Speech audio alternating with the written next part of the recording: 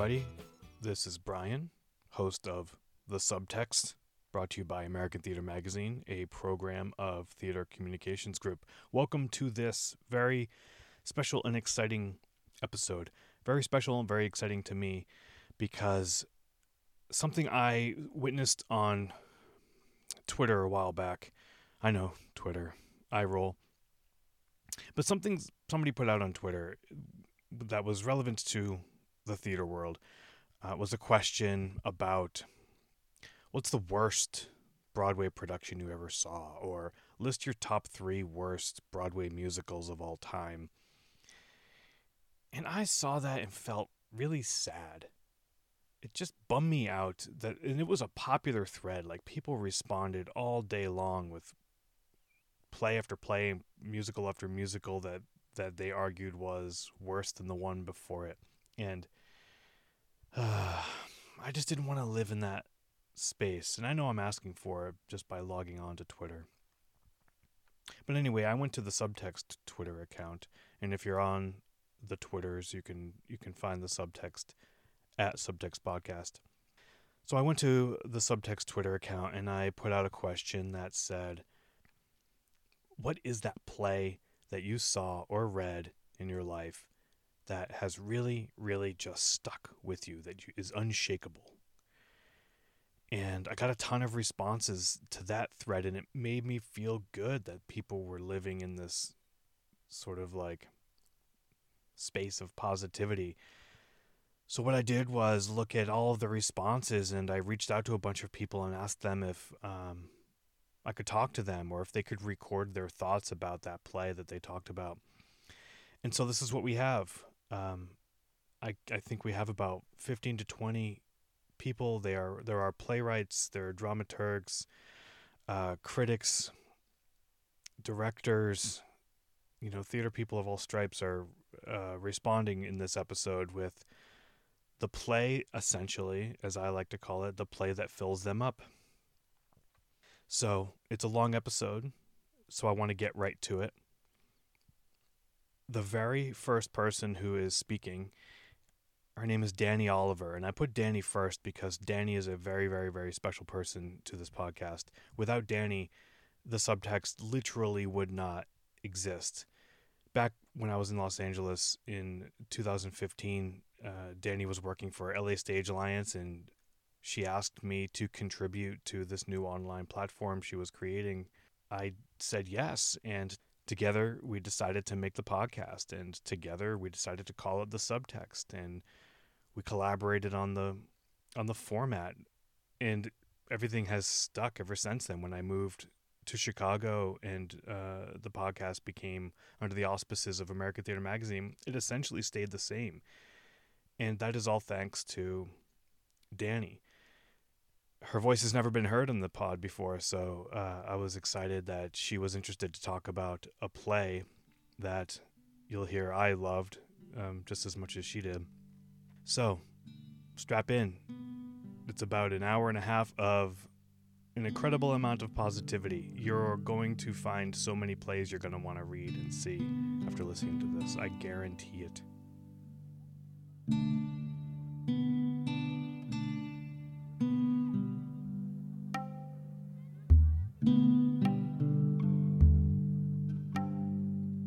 I'm Danny Oliver. I'm a poet and arts administrator, and I'm actually co-founder of The Subtext originally. One of the best plays I've ever seen was Guards at the Taj I think it was at the Geffen in Los Angeles by Rajiv Joseph. Fun story about discovering the play.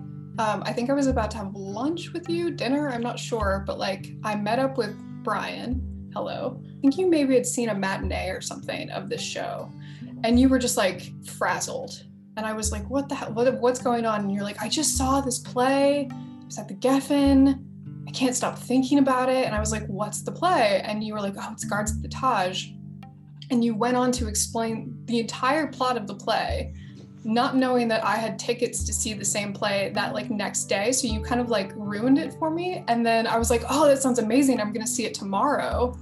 And you were like, what the hell? Why didn't you stop me? And I wouldn't have said that. And I was like, oh no, it's okay. And I saw the play And it did not matter that you told me the plot. It still blew me on my butt.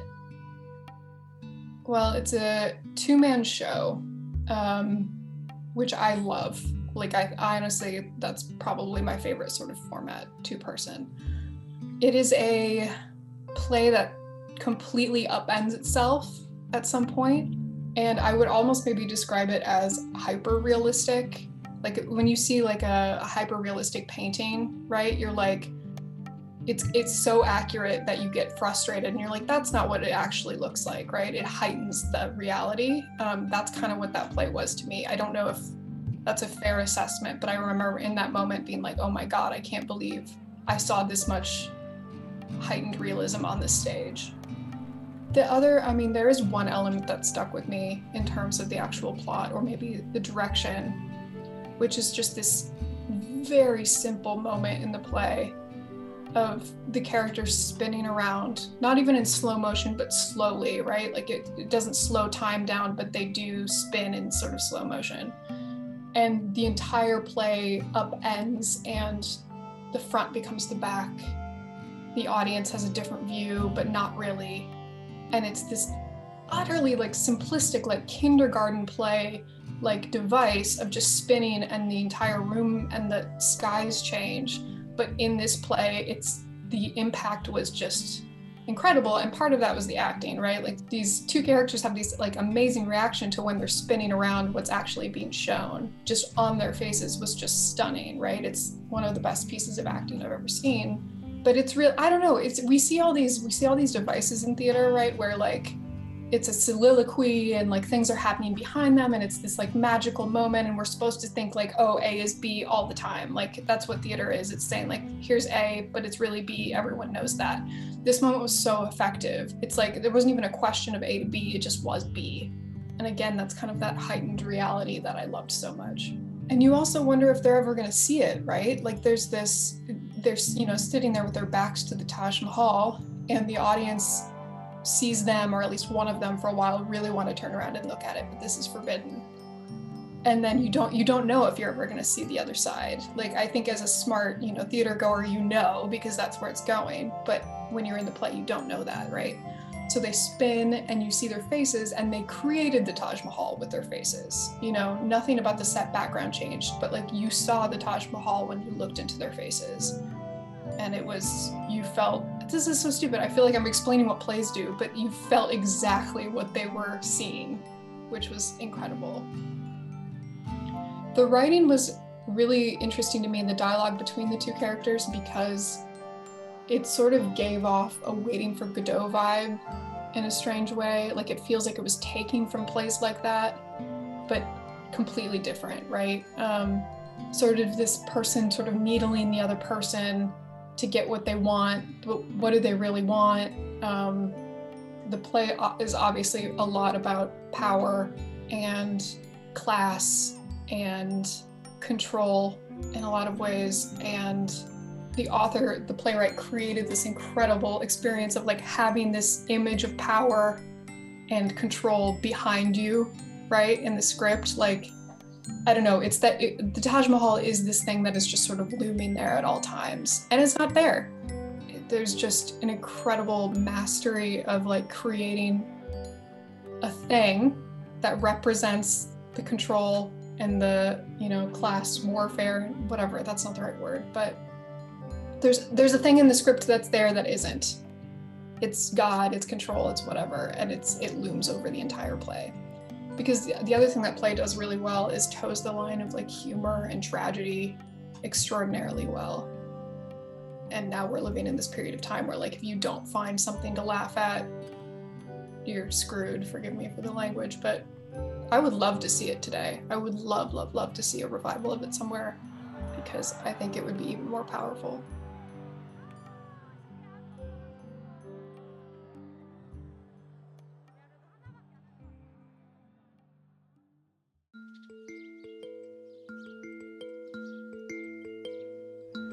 Hello, my name is Sarah Cho, and I'm a playwright and comedy writer from Los Angeles, California. My favorite play, and all my friends are going to eye roll and side eye if they heard me, it's Barry Child. I have been talking about Barry Child for many years. It's the one play I always bring up. I was 19 years old when I first saw my professional theater production, and it was Barry Child. In college, my contemporary theater class was studying the works of Sam Shepard, and it was a required assignment to see this live production. Now, I didn't think much about the play when I first read it for class, but when I saw it for the first time on stage in a small town, Santa Barbara, I couldn't believe what I was experiencing or what I was witnessing, but it just grabbed me.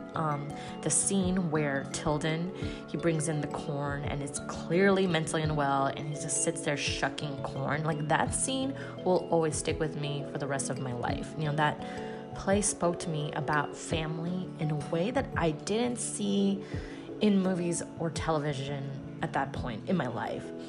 And it was about family and shame and secrets. You know, I grew up in a very broken family, and this play just resonated with me in so many ways. You know, I couldn't believe this straight white man from a whole different time period, much older than me, and a play that didn't take place in LA, but in the Midwest, understood my pain as a Korean American growing up in a very broken, traditional Korean family that dealt with the shame and secrets that nobody wanted to talk about. And so Barry Child would just shape the way I write for many years as I tackle topics in family and the relationship and the dynamics between mothers and daughters. You know, it's been about 12 to 13 years since I last saw the play live, but it's been about maybe 2 to 3 years since I read the play, and it still resonates. I think it still resonates because even when the world is changing, this disillusionment in a relationship and families and its dynamics will always stay the same. And I think people who have a family or understand what families have to go through, I think they will understand this play. And I think that's why this play really spoke to me.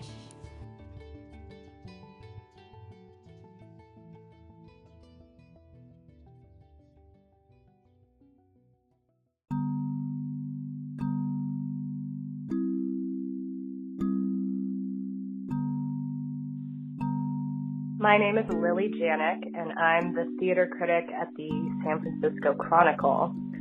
And the play that I can't shake is Gloria by Brandon Jacobs Jenkins, which was directed by Eric Ting at ACT in 2020. And part of what I can't shake is the performance of Lauren English as this very privileged editor. And the way she wore her privilege was just like this total shock that her world could be shaken, and kind of the defenselessness she had in the face of any disruption, as if she'd never had to figure out how to deal with anything that could disturb her before. The other performance I'm really still enamored of is Melanie Ari Ma as this incisively mean office worker who just stabs her spear in where it hurts with everyone around her and digs it around and twists it around, but then she kind of showed how this character had to be that way and how there was no other option. And I also just think about how the play showed how an office can get so toxic, just the rage spiral of cynicism and nihilism where everyone hates their job and everyone feels powerless and nobody's getting fulfilled or quote unquote getting ahead. And if I were a better Marxist, I could talk more about what that means. But maybe the thing that sticks with me most is you think you know all the ways that privilege can manifest, or at least a lot of the ways, but there's just this, oh, of course, me-ness that some people have. And sorry, I don't have a better word for that, but just like this assumption that, oh, of course it would be me who gets this thing. That's just like kind of breathtaking and unassailable, and that can manifest in even like who we care about, who we tilt our heads toward in a room. Yeah.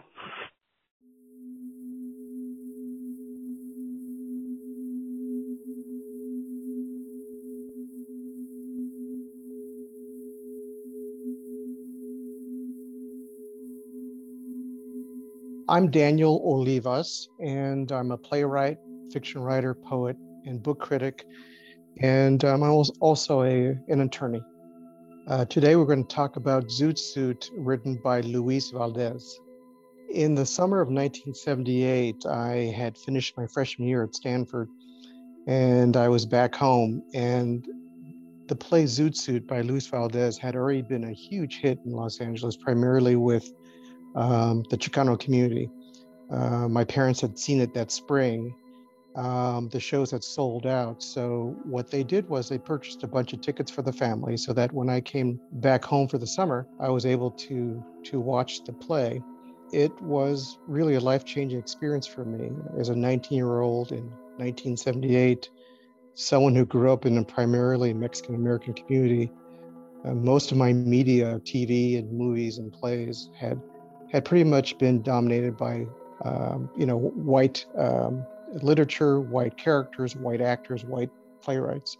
And so when I saw this play that represented people who looked like my family, looked like me, with audience members that looked very much like my family, it really sunk in that this was something special, something different. In 1978, after seeing the play and then going back up to college after summer break, I had seen something that really shifted my view of what plays could be. So Zoot Suit is based on the Sleep Lagoon murder trial of 1942.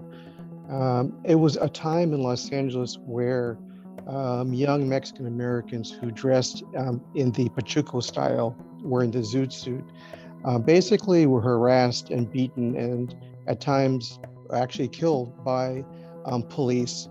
And what had happened was there was a murder, and 22 young Mexican Americans were put on trial.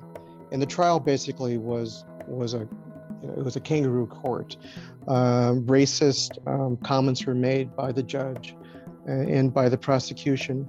And what Luis Valdez did, and Luis Valdez, of course, was the founder of Teatro Campesino in the mid-60s.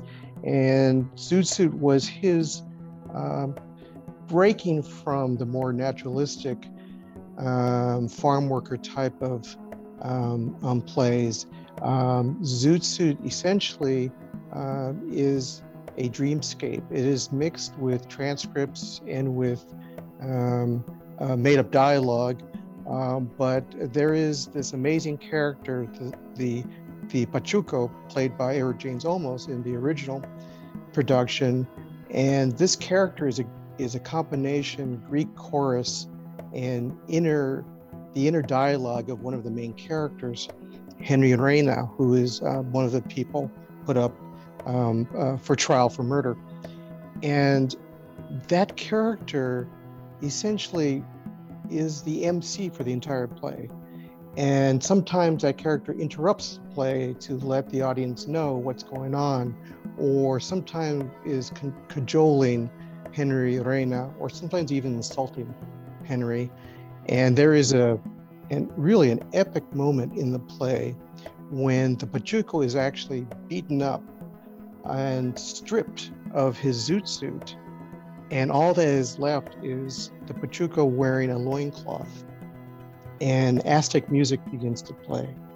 And the Pachuco stands after being beaten and proudly faces the audience and then walks off to the music of his ancestors. So this play really is a play that reached deep into the psyche and into the culture of Mexican Americans, but also by doing that, brought it to more contemporary times in the 1940s. Because frankly, in 1978, similar things were already going on, and similar things are going on today. We saw it with the election of Trump. So the type of hatred and the othering of Mexican Americans and people of Latin American heritage has been part of this country from pretty much from the beginning. This play spoke to me on so many levels, and in some ways, I think its ability to not only combine the language of my people, English mixed with Spanish, the kind of language I heard growing up, but also brought in wonderful elements of dream imagery and the internal debates that we as people of color go through quite often. We have these voices in our heads which are replicated in the play, where you're told you're wonderful, you're great, and then another voice that just follows up by saying, you're not worth it anymore. Why are you fighting? You've already lost this battle. The game is fixed. And so the fact that Luis Valdez was able to bring all those elements into this remarkable play just stuck with me. He spoke to me in that way. In 2017, I was able to see the 50th anniversary production of Zoot Suit, the Mark Taper Forum, Rotted Back, and my wife and I went, and I found that it was even more powerful at that time, even more powerful than when I first saw it. Luis Valdez, one of the foundational texts for me becoming a playwright. But I think in some ways, even though my play is very different and it's modeled on Waiting for Godot, it deals with the anti-immigrant policies of our country. I think I decided at that time, and I think this was part of what I was doing, was to use theater to express things I really couldn't do when I wrote a short story or wrote a poem, to allow my words to inhabit people, actors, in order to get certain points across. And the primary point, of course, is the absurdity of anti-immigrant policies, and in particular, the anti-immigrant policies under the Trump administration.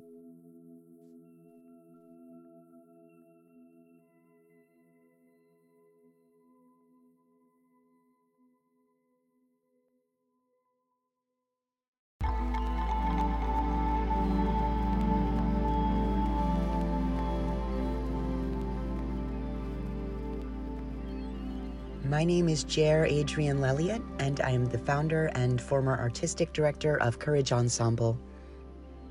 The play that really drew me in an unshakable way was A Kind of Weather by Sylvan Oswald. It's a beautiful, wonderful, truthful play, very simple father-son story in which the protagonist happens to be a trans man, and it's so straightforward. It's so lacking in bullshit.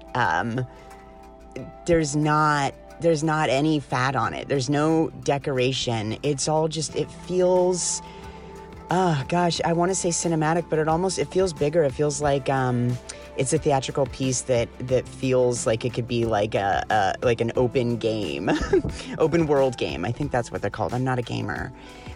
The reason it's stuck with me is because there's a passage, a monologue, and it's part of the narrative, as any monologue should be, but it also, you can pull the text out of the play and it works just as a straight paragraph about the trans narrative and how it's nobody's place to correct a person's self-identified spot or spots on the gender spectrum. And it tells it so unapologetically, but also kind of undeniably. It's just, I really appreciate the simplicity of it. I wanted to use it as a monologue, and I couldn't because it felt like I was just saying something about being trans. But, you know, it's got a father-son story that really appeals to me personally. It's also got a really refreshing queer love story. That's I guess that's the thing that stuck with me the most is the play. It by being just a truthful kind of experiential play, it busts all the myths that we're used to in portrayals of trans men, and then in a truthful portrayal of a trans man, it's such a refreshing portrayal just of a man, because trans men are the best. Not sorry. And I should say I discovered this play because it was developed through a program at Center Theater Group, and I was asked to read stage directions for a reading, and I love reading stage directions. But these stage directions were poetry, because Sylvan is a poet in addition to being a playwright. And I'm so grateful for the opportunity to work with that lovely director and cast. I feel like we imagined the play in front of, most of LA's producing leaders. And it's still shocking to me that nobody has produced that play yet, because it is very, very deserving. And I would say there's an urgent need to present material like Sylvan's.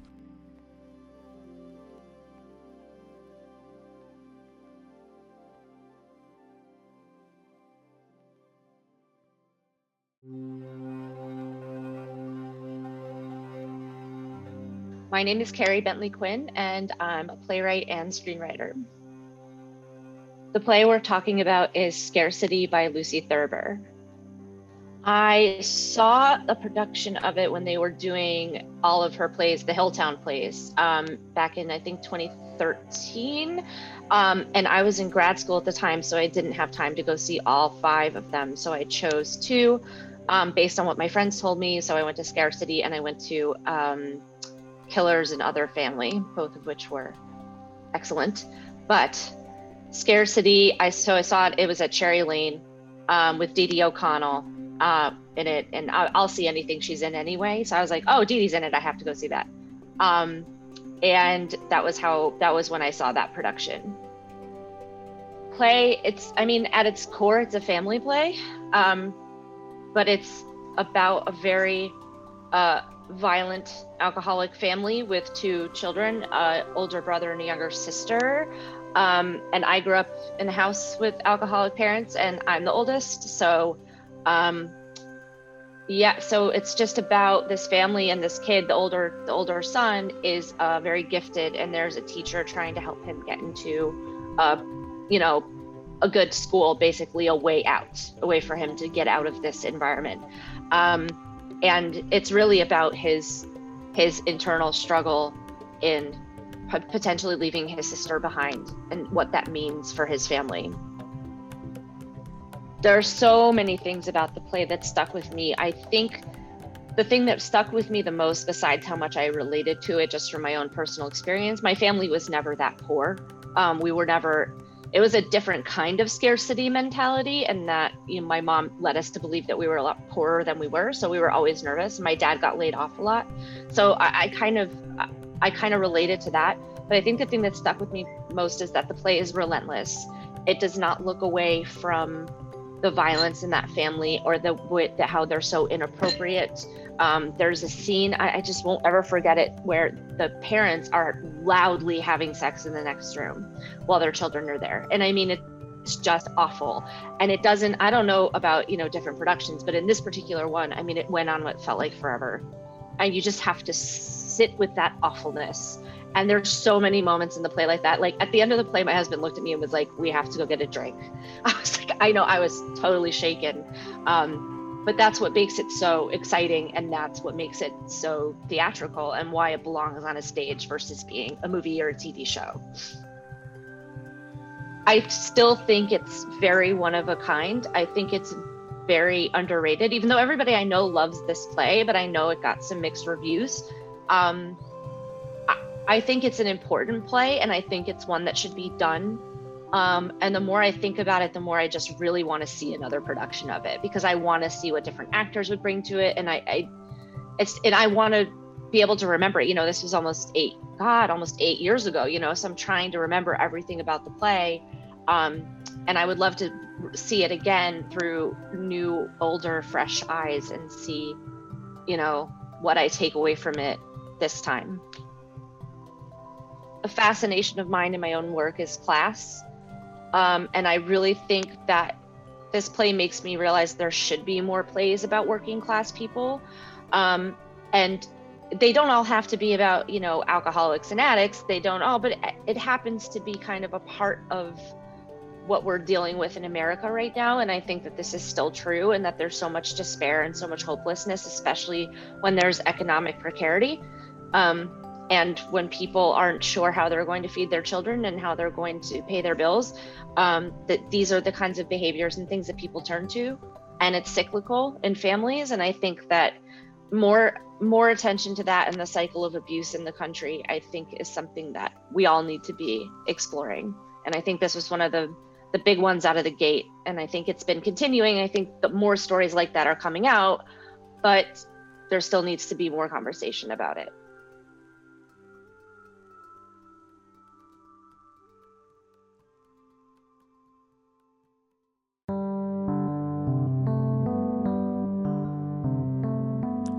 I'm Robert Firpo Cappiello. I'm a playwright, composer, and actor. 448 Psychosis by Sarah Kane is the play that has always stuck with me. I first discovered it in a New York Times review. I believe it was being performed in Brooklyn, and the review made it sound like nothing I had ever seen before. I read 448 Psychosis, and that was confirmed. At some level, you can make the case that 448 Psychosis has no characters, has no setting, and has no plot. I don't mean that derisively. I mean it with the greatest respect. It was an incredible inspiration to me because I was writing a solo piece at the time, about a fractured personality who sort of played many characters, sometimes unclear. And 448 Psychosis and Sarah Kane's writing gave me permission personally to keep pushing the boundaries of what theater can do. There are parts of 448 Psychosis that feel like dialogue between distinct personalities, but we can't quite call them characters. There are moments that feel like poetry, just flat out gorgeous and disturbing writing. There are times where numbers are being repeated and chanted. There are times when medications are being listed. It's an extraordinary collage of words that can be performed as a solo piece, can be performed with 3 or 4 actors, and I come back to it constantly for inspiration. Sarah Kane, of course, had a short career as a playwright and an incredible influence, and 448 was her last piece, and at least for me, the most influential.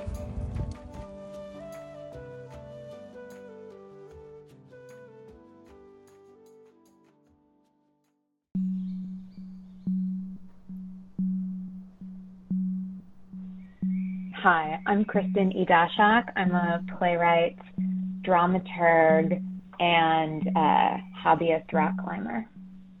Today I want to talk about Far Away by Carol Churchill, which I first read when I was in college. I was assigned to read the play for a class, and I have no idea what class it was. And I want to be totally transparent and say that I don't know that I totally even fully understood the play the first time I read it, but it's one of those plays that just really got under my skin, and that, you know, I really haven't stopped thinking about since. You know, I was thinking a lot about the metaphor of peeling away layers of an onion, because I think Churchill delivers information in all of her plays, and in this play in particular, sort of the experience of encountering this text is like slicing through an onion. But I don't mean that in the sort of anodyne way, in the sort of cliche way that we usually think about it. It's a play, it's like you're slicing through the onion, and as more is revealed, you start involuntarily weeping. And it's not necessarily because you're having an emotional experience, it's because the experience is so visceral, and like the onion acid is getting into your eyes, but you're also still holding the knife, and so you're like just hoping that you don't slice your thumb off. And so that really was like is my memory of reading this play for the first time. And actually I've never seen it produced. And I desperately want to in our post-pandemic theater life. I truly hope to see a production of this play sometime soon, because it is actually, I think it was so prescient when it was written in 2000, and I think in some ways it feels even more relevant, if possible, now. Far Away is one of those plays that kind of defies description. Structurally, it's a triptych, and it moves linearly through time, and it follows this girl named Joan, and it follows her. We meet her first when she's a little girl, and then we sort of follow her through into adulthood. And as a young girl, when we first meet her, she is staying with her aunt and uncle, and she witnesses this sort of disturbing event where her uncle is essentially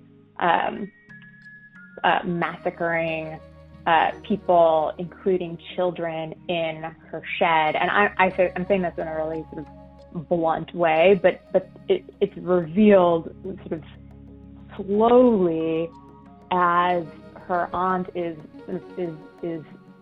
questioning this little girl late at night. And then in part two of the triptych, we move forward in time, and Joan is working she's a hat maker, but this is not like your run-of-the-mill haberdashery. She's making these really elaborate, hyperbolically elaborate hats. And she describes the thesis hat that she made for her in college before she came to work at this hat factory, as like a 6-foot tall giraffe hat. And so as we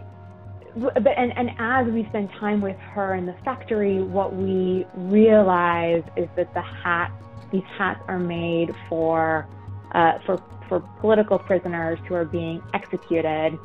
And there's this parade sort of in sort of towards the end of the second part of the triptych. There's this parade of dozens of these prisoners wearing the hat on their way to be executed, and that realization is really just like blood curdling. It's so chilling.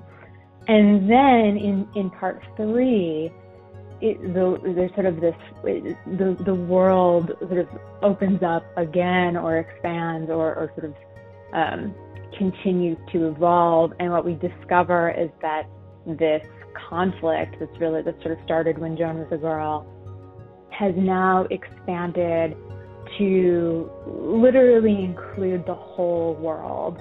The animals have chosen sides. Nature itself has chosen a side.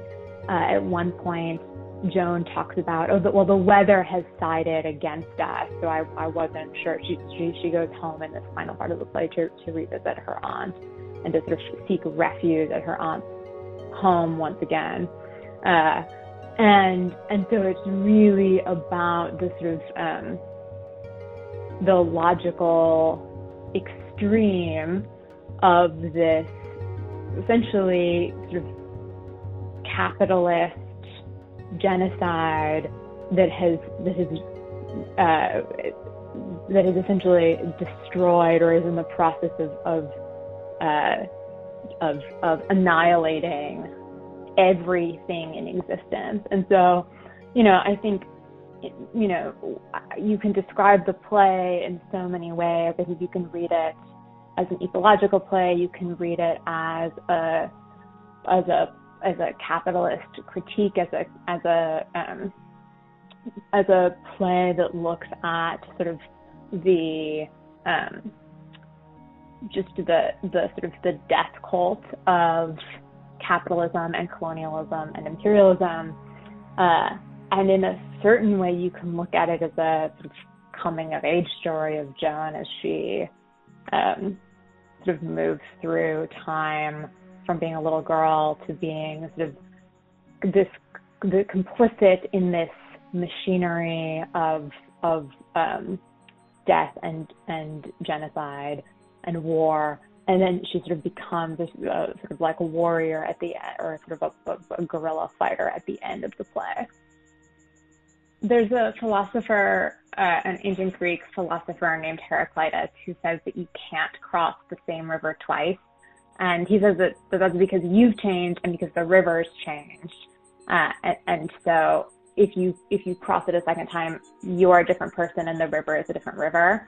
And to me, that's really how this play, how I think all, great plays exist, how all great plays function, that when you revisit them, depending on where you are in your life, the world has changed, you have changed. And so even though the words on the page have stayed the same, the play itself has changed.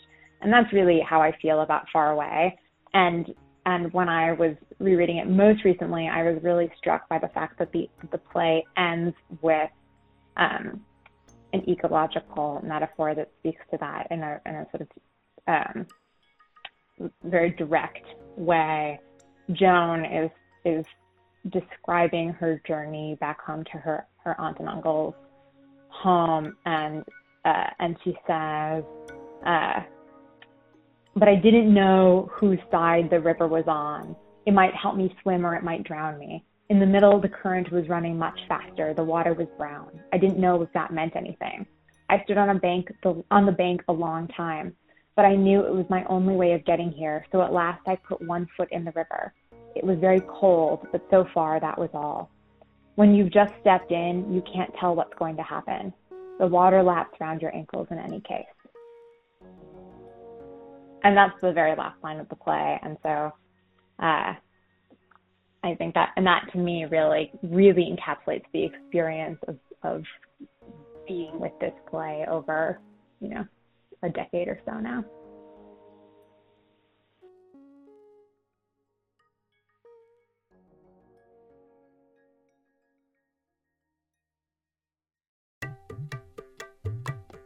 Hi, my name is Charlie Yvonne Simpson, and I'm a playwright. A play that I've encountered that I just haven't been able to shake is Bright Half-Life by Tanya Barfield. I saw a production of this play, I guess back in 2015 now, in New York City. And to be honest, I don't even really know why I went. I think I got an email. I just moved back to the city and was just sort of beginning to do things in the theater scene. And I heard about this play and I went to go see it. And knowing nothing about the play or about Tanya Barfield's work, and I just remember sitting in the audience probably with my mouth open the entire time. I hadn't seen a play like it before. I hadn't experienced going through these memories and this relationship as fast and as quick and as the play asked for. And I just remember just being so in awe that these actors and the writer and the whole cast and crew had worked together to make it all happen so seamlessly, so that I understood what was happening even as we were popcorning from memory to memory, moment to moment. And it was so exhilarating. And it was about the time that I was beginning to think about grad school and thinking about really truly committing to being a playwright. And it was just like a breath of fresh air, excited air. And yeah, like it just sticks with me even now. Now I teach, and for a number of my classes, I have taught this play, and it's been sort of lovely and beautiful to return to as a teacher and as someone who hopes to, provide opportunities for newer writers to find the voices that feel like a breath of fresh air to them.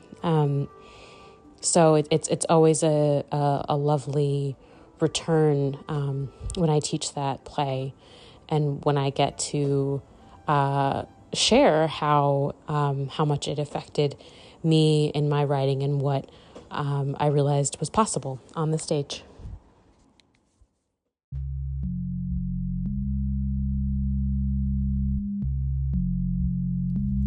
My name is Ray Yamanouchi. I'm a playwright. I saw Caught in 2016, I believe, at La Mama by the Play Company, and it was written by Chris Chen. I discovered this play through the Play Company newsletter. They had just announced their extension, and I had no idea what the play was about. I didn't know what Play Company was at the time. I just saw that it had Asian actors and it was written by an Asian American, so I just sort of bought it on a whim, and it was incredible. The play is about this Chinese artist, and it's hard to talk about it without ruining it, so for those of you who can get a hands on the play, I'll try and sort of talk around it. But essentially it's this play about this Chinese artist who isn't really Chinese, and the work that they have presented may or may not be how they advertised it. And the play itself sort of really challenges the audience to rethink, or at least just look at critically the idea around authenticity. And it does this in very incredibly meta-theatrical levels, where you as the audience members are constantly challenging what is true on stage or not. Throughout the play, and even that the play is over. I didn't even know if it was over at the end. And the thing that stood out to me the most was the final act of it. It was about these two characters, and they're talking about their artist friend, their mutual artist friend who had recently passed. And over time, they begin to realize that they had both dated this artist at the same time without either of them knowing. However, they have totally different opinions about what that artist was actually doing, like what the intention behind this artist's art was.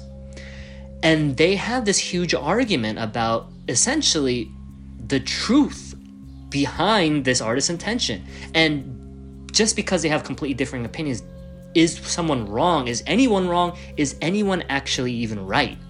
And what is authentic about this person's art? It was really, really a fascinating interrogation, and that scene sticks with me the most because it deals with this, you think you know this person so intimately, and you think you know the ins and outs of this person and their art, and maybe you actually don't. And does it really matter if that's how you felt about it, knowing this person? I don't know. Questions about authenticity truly never go away, especially now when the voices of different types of cultures and people and identities is so important. We do, as a culture, maybe American culture, have an obsession with quote-unquote authenticity. And, I was listening to this interview with Stephen Yun recently. He was quoting Boots Riley, when apparently Boots told him that, and I'm paraphrasing here, I can't get the quote exactly, but something like, the essentializing nature of authenticity sometimes negates the individual truth. And I think that was really fascinating because, this idea, this obsession we have about things being authentic, and we just need to have the person with the proper identity to tell this quote-unquote authentic story, may sometimes actually take away, it essentializes your true experience and your true identity in this way that may seem authentic but may not be true, if that makes any sense. And I thought that was just an incredibly fascinating viewpoint. And, it's these things about authenticity. And, it's conversations like this, about conversations that the play is trying to do, the conversations that the play is trying to have about authenticity, that I think is kind of a perennial question.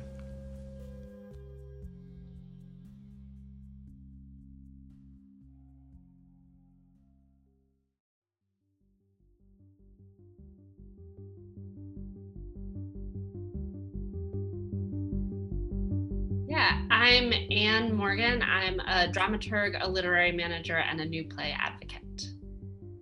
The play that I've encountered that has really stuck with me is Viet Gone by Quy Nguyen. I first saw the play as a staged reading as part of the Pacific Playwrights Festival at South Coast Repertory Theater, and I wish I could remember what year it was. I want to say 2015 or 2016. And I remember it was it's one of those festivals, it's a weekend that's just chock-a-block full of things, and it was towards it was either the last reading or towards the end of the festival. And I see a lot of staged readings in my line of work. I just, for over a decade now, I've been seeing a ton of staged readings, and I had never before, and still to this day have not anywhere else, experienced a staged reading that made an audience laugh that hard and cry that hard within the same theatrical experience. And I was right there along with the rest of the audience, laughing and crying. And it was the most incredible reminder of just how thrilling good writing can be. That play, I think, is remarkable and extraordinary. And even with no sets and no costumes, that just came through clear as day. And it was so thrilling to be a part of that, the audience for that reading. And then since then, I saw the production at Manhattan Theater Club in New York. And then a few years later, after I had moved to Virginia, I went and saw the production at Studio Theater in DC. And so I'm a huge fan of this play. And pretty much anytime I find myself in proximity to it, I'm gonna go see it.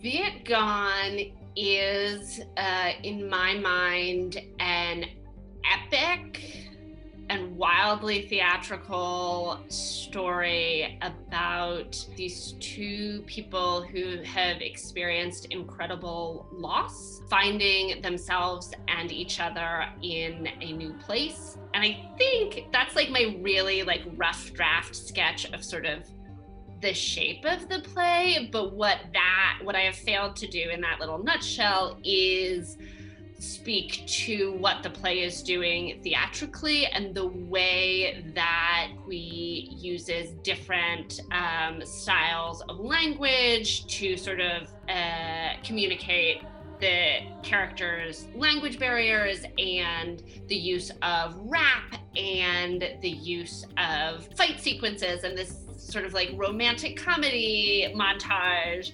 One of the things that I think is so successful about the play is the way that all of these different styles and modes of storytelling are mashed up together in a way that I think if you pitched it to me, I would be like, I I don't know about that, but it actually works so very well. And I think it's just extraordinary, both in terms of the story he's telling and the way in which it's told. I think that the marriage of form and content is part of what makes the play so impactful. The play as a whole and the play as a theatrical experience has stuck with me for a couple of reasons. One, that just like the circumstances of where I was in my career and where that play was in its journey is I have just been a fan. I haven't had to advocate for the play and been told no by a producer. I haven't had to like reject an early draft of the play. I have had no sort of professional obligations of my own with the play, which is really pretty freeing for me. There are many playwrights whose work that I have responded to that I have felt a tension between wanting to support them and then not being able to for any number of reasons. And this play, I am just a fan, and that feels like a huge gift to just love it with unconditionally. And it has stuck with me because that staged reading experience was a reminder of how exciting theater can be. This field that has so many problems, and this form that is so ancient, and this line of work that I'm in that can be really exhausting as I read play after play after play after play. And seeing Viet Gone at Pacific Playwrights Festival really just sort of like exploded all of that and reminded me why I do what I do. So that's sort of like why the play as a whole has stuck with me. Within the play, a few moments in particular have stuck with me. The ending of the play, which I don't really want to give away in case there are folks who are listening who haven't experienced it, but there's this turn, and each of my encounters with the play, but especially my first encounter, that moment when it happens and that moment when I sort of realized what that turn was that the audience was being taken on, was just incredibly moving. And I'm sort of failing to articulate just how moving it was, but the sort of emotional depth of that moment has really stuck with me. And then sort of on the flip side of that, the other moment that really sticks with me, right towards the beginning, where a character is explaining that the Vietnamese characters in the play are going to talk like this and the American characters in the play are going to talk like that, and that sort of flip and the humor that is used there, and then sort of how effectively that threads through the rest of the play.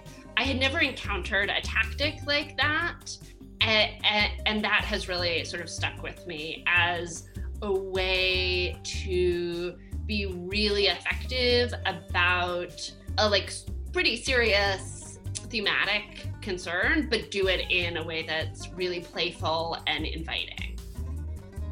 In the years since I encountered it, I'm still a huge fan. I'm desperate. I know there's a sequel and I'm desperate to see it, but it has not found its way to near me yet, but I'm really looking forward to that. And I think the more space that I've gotten from the actual experience of being in the theater and watching it, the more I'm reflecting on just how strong the craft of that play is, and how skillful the writing is. And I've done a lot of work recently in a sort of Shakespeare adjacent lane, and I've been thinking a lot about sort of how the epic nature and the ambition and the mixing of theatrical constructs, that there is something almost Shakespearean about this play that has made it so successful in my eyes. So I think, I'm still super into it, would go to see it again in a heartbeat, desperate, to see the sequel and just deeper and deeper appreciation for the writing of it.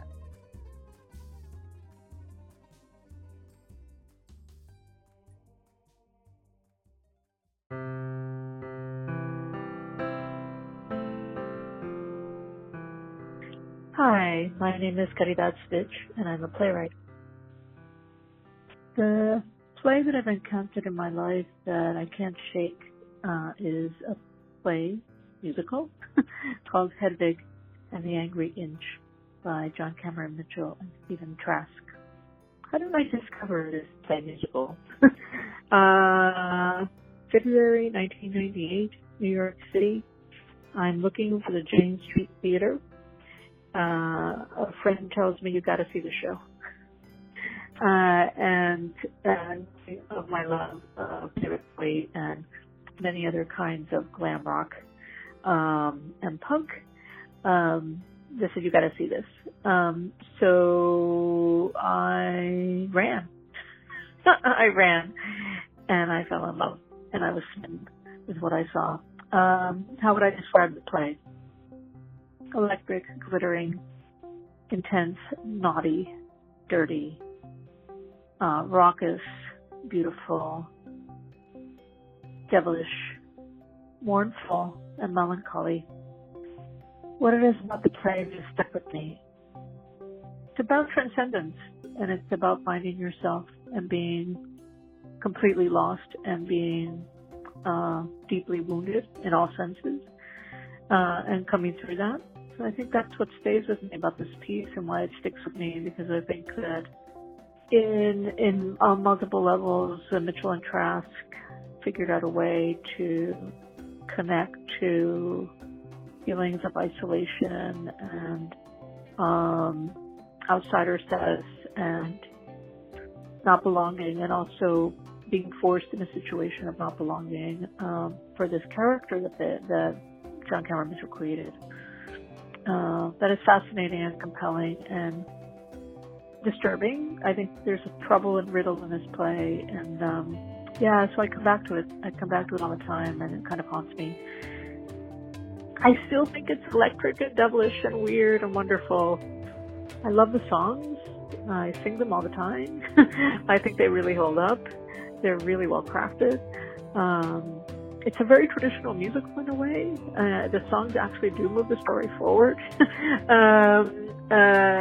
It's very deeply, deeply smart in its interrogation of Plato's Symposium. I feel it captures a certain time in New York City that won't ever come back. So speaking about the original production, a kind of cusp era in New York, deeply disturbing era. You know, Giuliani was mayor. It was a very repressive time, for queer folks in New York City, especially from Giuliani's office. I mean, basically, he said he didn't care about queer people. So I think that the piece stands in defiance. It rose out of a sense of defiance, and I think its in-your-faceness is part of that. So I think that now the piece doesn't fit quite the same way, maybe. That I think that it still has an element of the transgressive. I think has to do with the fact that it refuses to answer itself. It's a piece that has a journey, and Hedwig begins to find themselves at the end, but we don't know where that path is going to lead for this genderqueer person. So I love the fact that I think that Mitchell and Trask don't settle it, don't answer Hedwig's journey, don't give it closure, means that I think that something in the spirit of the show, even 20 years later, 20-some years later, oh my gosh, a long time, still has the ability to haunt. So I think that's how I feel about it. I mean, certainly gender politics and discussion around gender politics have changed very much since 1998 when the piece first began. But the vexing heart of it, I think, still beats. But that's how I feel about it, and I won't ever shake it. I won't ever shake this show because I am smitten. It captured my heart.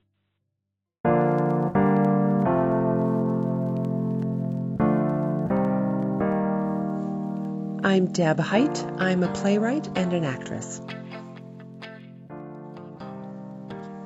I was able to grab a single third row seat to Jez Butterworth's The Ferryman in its New York City incarnation in 2019.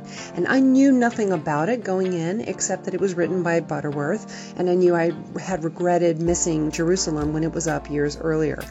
At the time, I was exhausted from my own rehearsal, so I was worried about getting through a play that was 3 hours and 20 minutes long, or whatever it was. But I found that experience, and I call it that because it was practically an immersive experience with the live animals and 21 cast members, including human infants, the smells of cut peat and muddy harvest and the freshly rendered goose fat and the eggs and the bacon that the characters cook and the enormous meal that the family eats on stage. And at one point a lampshade catches fire. I mean, the entire experience of seeing this sprawling family drama play out was utterly transformative. It changed me as a person because it's a beautiful, heart-wrenching work, but also it changed me as a writer and an actor. I started thinking more expansively about playwriting. I realized I'd gotten into this poverty mindset, a tiny, tiny cast, tiny set, so that I could get something produced somewhere. And that's not dumb, given where I am and the state of theater budgets these days. But sometimes you need to witness how rich and expansive and deliciously multi-dimensional great storytelling can be. And I will never forget how 3 hours passed in one emotional, sensory overloaded, awe-inspiring blink.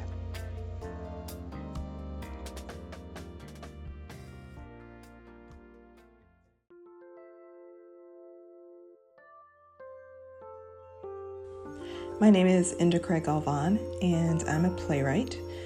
A play that I encountered that stuck with me, made a huge impact on how I think about theater and my own writing, is The Nether by Jennifer Haley. I moved here, I think, just before that play was produced at CTG to Los Angeles from Chicago, but I didn't get to see it. And right after that, I was acting in a play with a young actress named Brigitte Fleming, who mentioned, oh yeah, I just did this play at CTG called The Nether. And I was like, oh my gosh, you're such an amazing young actor. You're so talented. I want to read it. And I read it and could see her in this role of the girl. And it was amazing. Not just because I could see Brigitte in it, but her innocence and her real life qualities. Just imagining that in the world of this play. To describe the play, it is sort of an exploration on the anonymity of the internet, of online worlds, the lengths that you can go to. And I don't want to spoil anything about the play, but it's about a sort of another digital world that is created for people to act out their basest fantasies. And it's dark and it's scary, and those fantasies are revolting and hard to imagine that that's what someone wants. But in this other world that's not real, in this digital virtual world, they can do it safely, and that's sort of their argument. We would be acting out on this in the real world, on these sweet innocent things, and if we didn't have this space and someone tries to shut it down because it's all perversion and you shouldn't be allowed to act out this sort of fantasy, is this person's perspective. It's dark.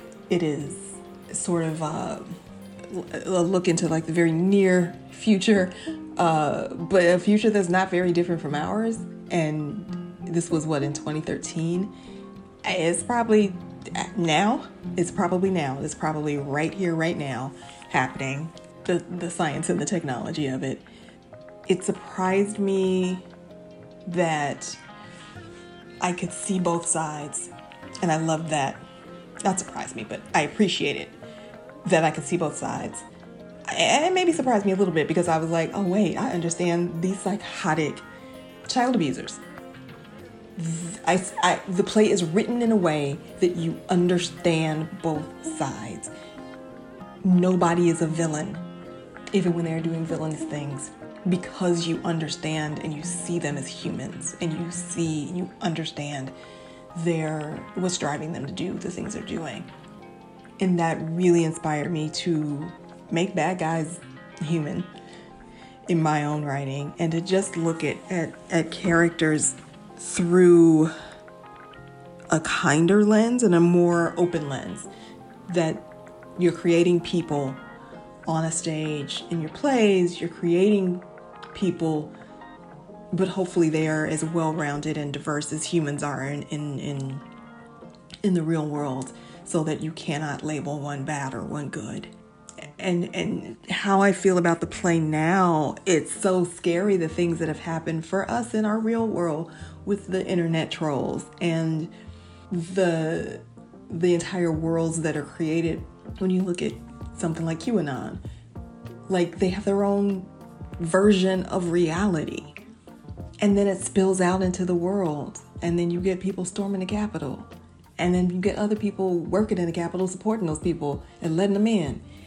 So it seemed, in reading the play years ago, like, oh, this is far away. This is a dystopian future. This is not the future. This is the present. And Jennifer captured, I think she's really had her finger on the pulse of that, and really captured where we're going, and how do you restrict the use of the virtual platform, and how do you tell someone what's real and what's wrong and what's true, and how do you not get lost in it yourself when you realize that maybe you're being peddled a lot of lies as well. Powerful play. I love it. And also, when I finally met Jennifer Haley, the playwright, was struck by how normal and sweet and happy, and I think that also freed me up. I was expecting a dark, scary soul. Maybe she does have one, but she hides it behind a wonderful smile and a wonderful personality and a kind heart. And it really also freed me up to explore darker things and continue to have a very boring, not that her life's boring, my life is hella boring, to have a boring, ordinary life and to explore these deep, dark, scary places in my writing. My name is Vicki Meager. I'm a playwright. A play that made a deep impression on me is The Wolves by Sarah DeLaup. It premiered in 2016 in New York City. I saw it later in Boston. I like to know as little as possible about a play when I see it. All I knew when I sat down to see it was that it was about a girls' soccer team, and there was tremendous buzz about it. The set is an indoor soccer facility, so the play has tremendous visual appeal when you sit down. I was with these girls before they even showed up. I read the playbill. Whoa, the names of the players are their numbers, like number 25 and number 7 and number 00. This is going to be a different play. I just loved it from the beginning. I was captivated. The sounds, the energy, the differentness. At one point, the girls are all running around the theater doing their warm-ups, and they're just running in a line around the stage, having fun, being teenage girls. I could feel my body relax into the play. My midsection just took a pause from life, and I wanted to sit there with that feeling all night. When I see a play, I need to be engaged with the fate of at least one character to enjoy it. I don't have to like the character, not at all, but I need to care about the character. And later, I thought about this play. Whose character's fate did I care about? The answer was all of them. All 9 of them. And the 10th character when she entered at the end. The Wolves is a stupendous play. Thanks.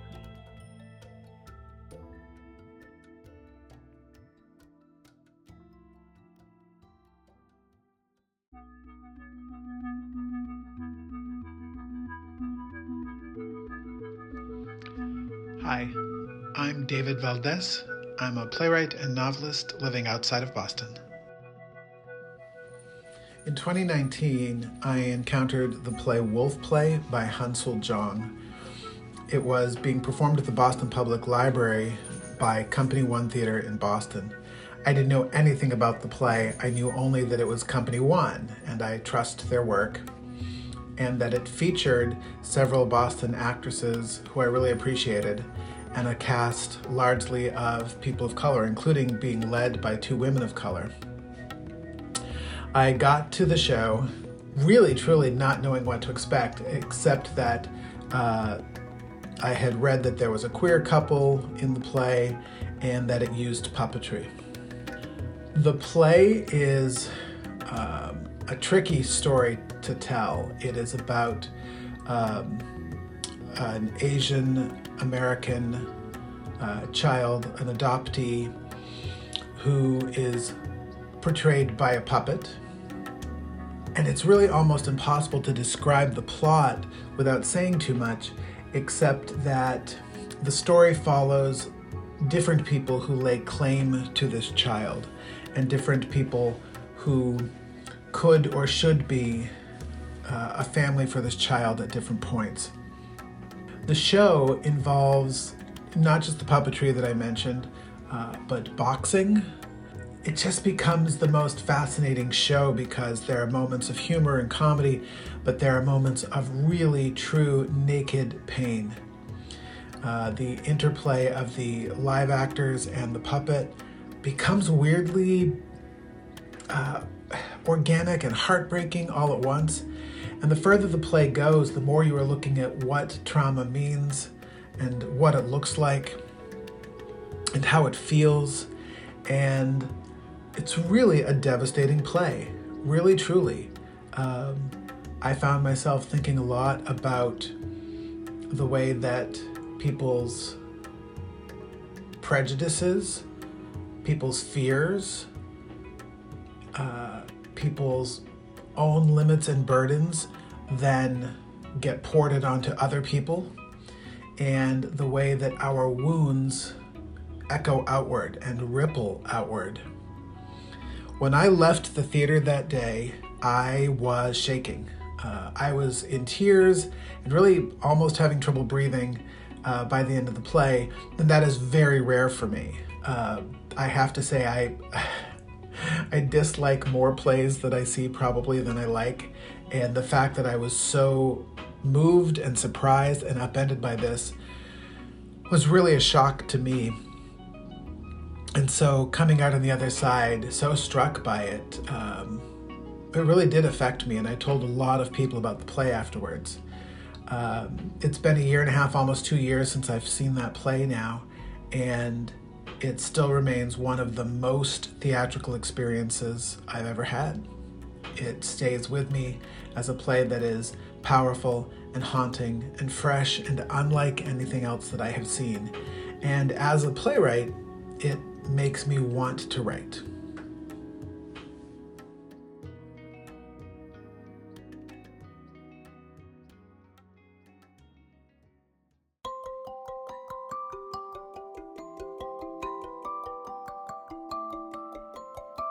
My name is Alex Sobler, and I'm a playwright, a theater artist, sometimes I say. So the play that really stuck with me was Mary Jane by Amy Herzog, which I saw a production of at New York Theater Workshop. When I saw the play, I was either finishing up grad school or just out of grad school for playwriting, where I got my MFA. So I was very much in process as a playwright, and I also am a lucky married person, very happily married, in a great relationship, but we had also sort of finalized the decision to not have children, which was not an easy decision for me or us, and I think that affected my experience of the play. Mary Jane is a play. I would say it's a comedic drama, very funny moments in it, but extremely moving and serious subject matter about a single mom with a severely disabled child, sort of struggling in her day-to-day life, and the people that she interacts with, that she meets through that sort of identifying factor, through the hospital, or friends or family, and how she sort of interacts with everyone, and how that the fact of her life that she has a disabled child sort of affects every aspect of her life, and how she manages it quite remarkably, I would say. I found the play so affecting. You know, I happened to sit in the front row because I probably paid for cheap seats. I remember the lights coming down, and as soon as they came up and I understood what it was about, I started crying, and I wept almost on and off, almost completely through the entire play. And it was so brilliantly written, I felt, and that it was completely disarming to me. And it managed to be about something that we sort of know about, but it was very surprising all the way throughout, at the same time as it was, very affecting. So it didn't always follow what I maybe would have expected as a playwright. Sometimes you can't help but do that when you're sitting in an audience as a playwright and go, oh, I know it. No, that's not where it's going. And sometimes it doesn't matter if you're right, it's still wonderful. In this case, I didn't know where it was going because I really didn't know where it could go. But I just found it remarkable, and it took some risks in writing in creative ways, but it also was, just from what I could tell, just so authentic and true, and rang so emotionally valid to me. And it was a while ago since I've seen it, but what I'll say is, as a playwright, when you see someone end a play perfectly, that is a feat. And so I think one of the reasons that the play stuck with me so much, even though I did cry through the whole thing and loved every moment of it, found it very funny at times, and obviously very affecting, but the ending is perfect. And it was one of those endings that leaves you thinking and rethinking and wondering and unpacking the meanings, but also very satisfying. So that to me was astounding. I would say that as time has gone on, it's elevated for me into one of those plays that has really stuck out for me for as a remarkable viewing experience. I would love to read it again. I haven't done that, but and I feel very connected when I get to talk to someone else who's seen it, because it was only performed a few different places. I think Yale. I'm sure it's been done elsewhere, but it didn't have a sort of Broadway run or something where like hundreds and thousands of people saw it. So, my appreciation for great playwriting only grows the longer I do it, and or try to do it, I should say. Try to do great playwriting, and so it has. And I see many, many, many, many plays, and many wonderful plays. But when something really emotionally affects me like that and devastates me, then it stays with me, and I sort of go back to it tonally. It sort of occurs to me tonally when I'm working, and that doesn't mean that you'd ever recognize anything in my work that is echoing it necessarily. But I know where I'm speaking, where I'm in conversation with it as a playwright.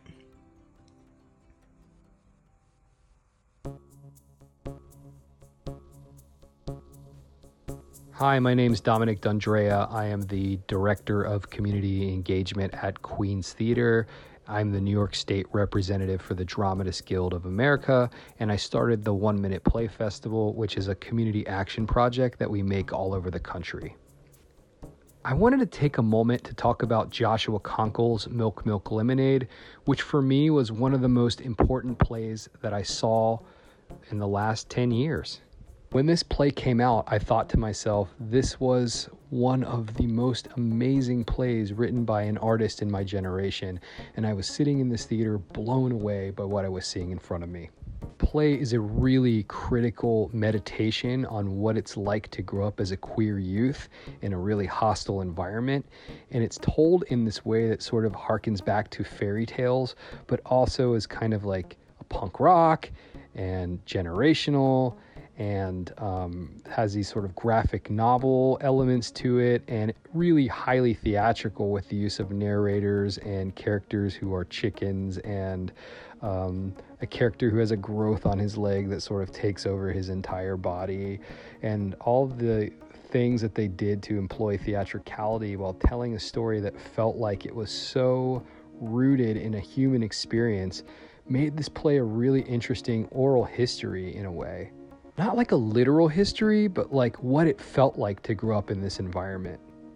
And I remember thinking, I have never seen a queer story that was so highly aesthetic and also just felt like it was making a type of theater that spoke to our immediate generation in a way that was unapologetic and very honest and sort of radically inclusive. I went back and looked at the play. I noticed that one of the directions was, no matter what the breakdown of the characters, that the author is encouraging directors and producers to think about casting inclusively, not colorblind casting or these old ideas, but this is one of the first plays that really explicitly says, I think, quote, "Don't be a pussy," which is hilarious, but it said, put anybody in any of these roles and be brave.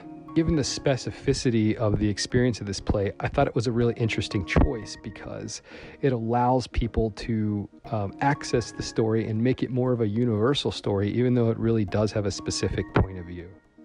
There are also these elements in the plays, like a set that sort of suggests like it's cut out, and a narrator in a leotard who sort of points out the theatricality along the way, really lets the audience in and the readers in that this is a theatrical experience. It still allows this space for these characters to experience these really terrifying things that are important in their development as people.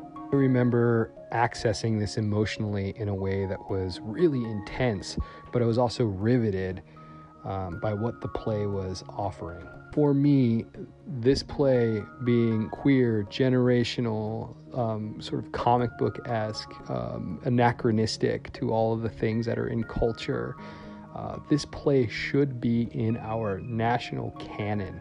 I know it was performed widely when it came out, but I do think this is a play that can be performed and enjoyed and read and studied and debated for generations to come. It's no surprise at all to me that Joshua Conkle ended up writing for these amazing shows like Sabrina and a series of unfortunate events on Netflix that really marry this sort of dark ethos to a style, to an emotional content that's really deep and dark. But also, this play is funny, it is hilarious, it is theatrical, and he manages to sort of capture all these experiences in a way that keeps us breathing and moving and invested in this very fucked up kind of experience of this poor young kid. I love this play, and when I think about one of my favorite plays, I will always remember this play because it takes me back to a certain time and a certain place when I looked at something and said, yes, this is what the American theater needs. More of this, please.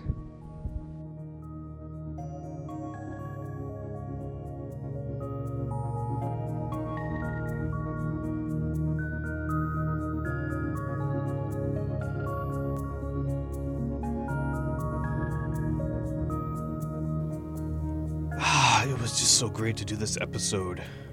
Man, I love listening to people talk about things they like, especially when it comes to plays. You know, plays are my jam.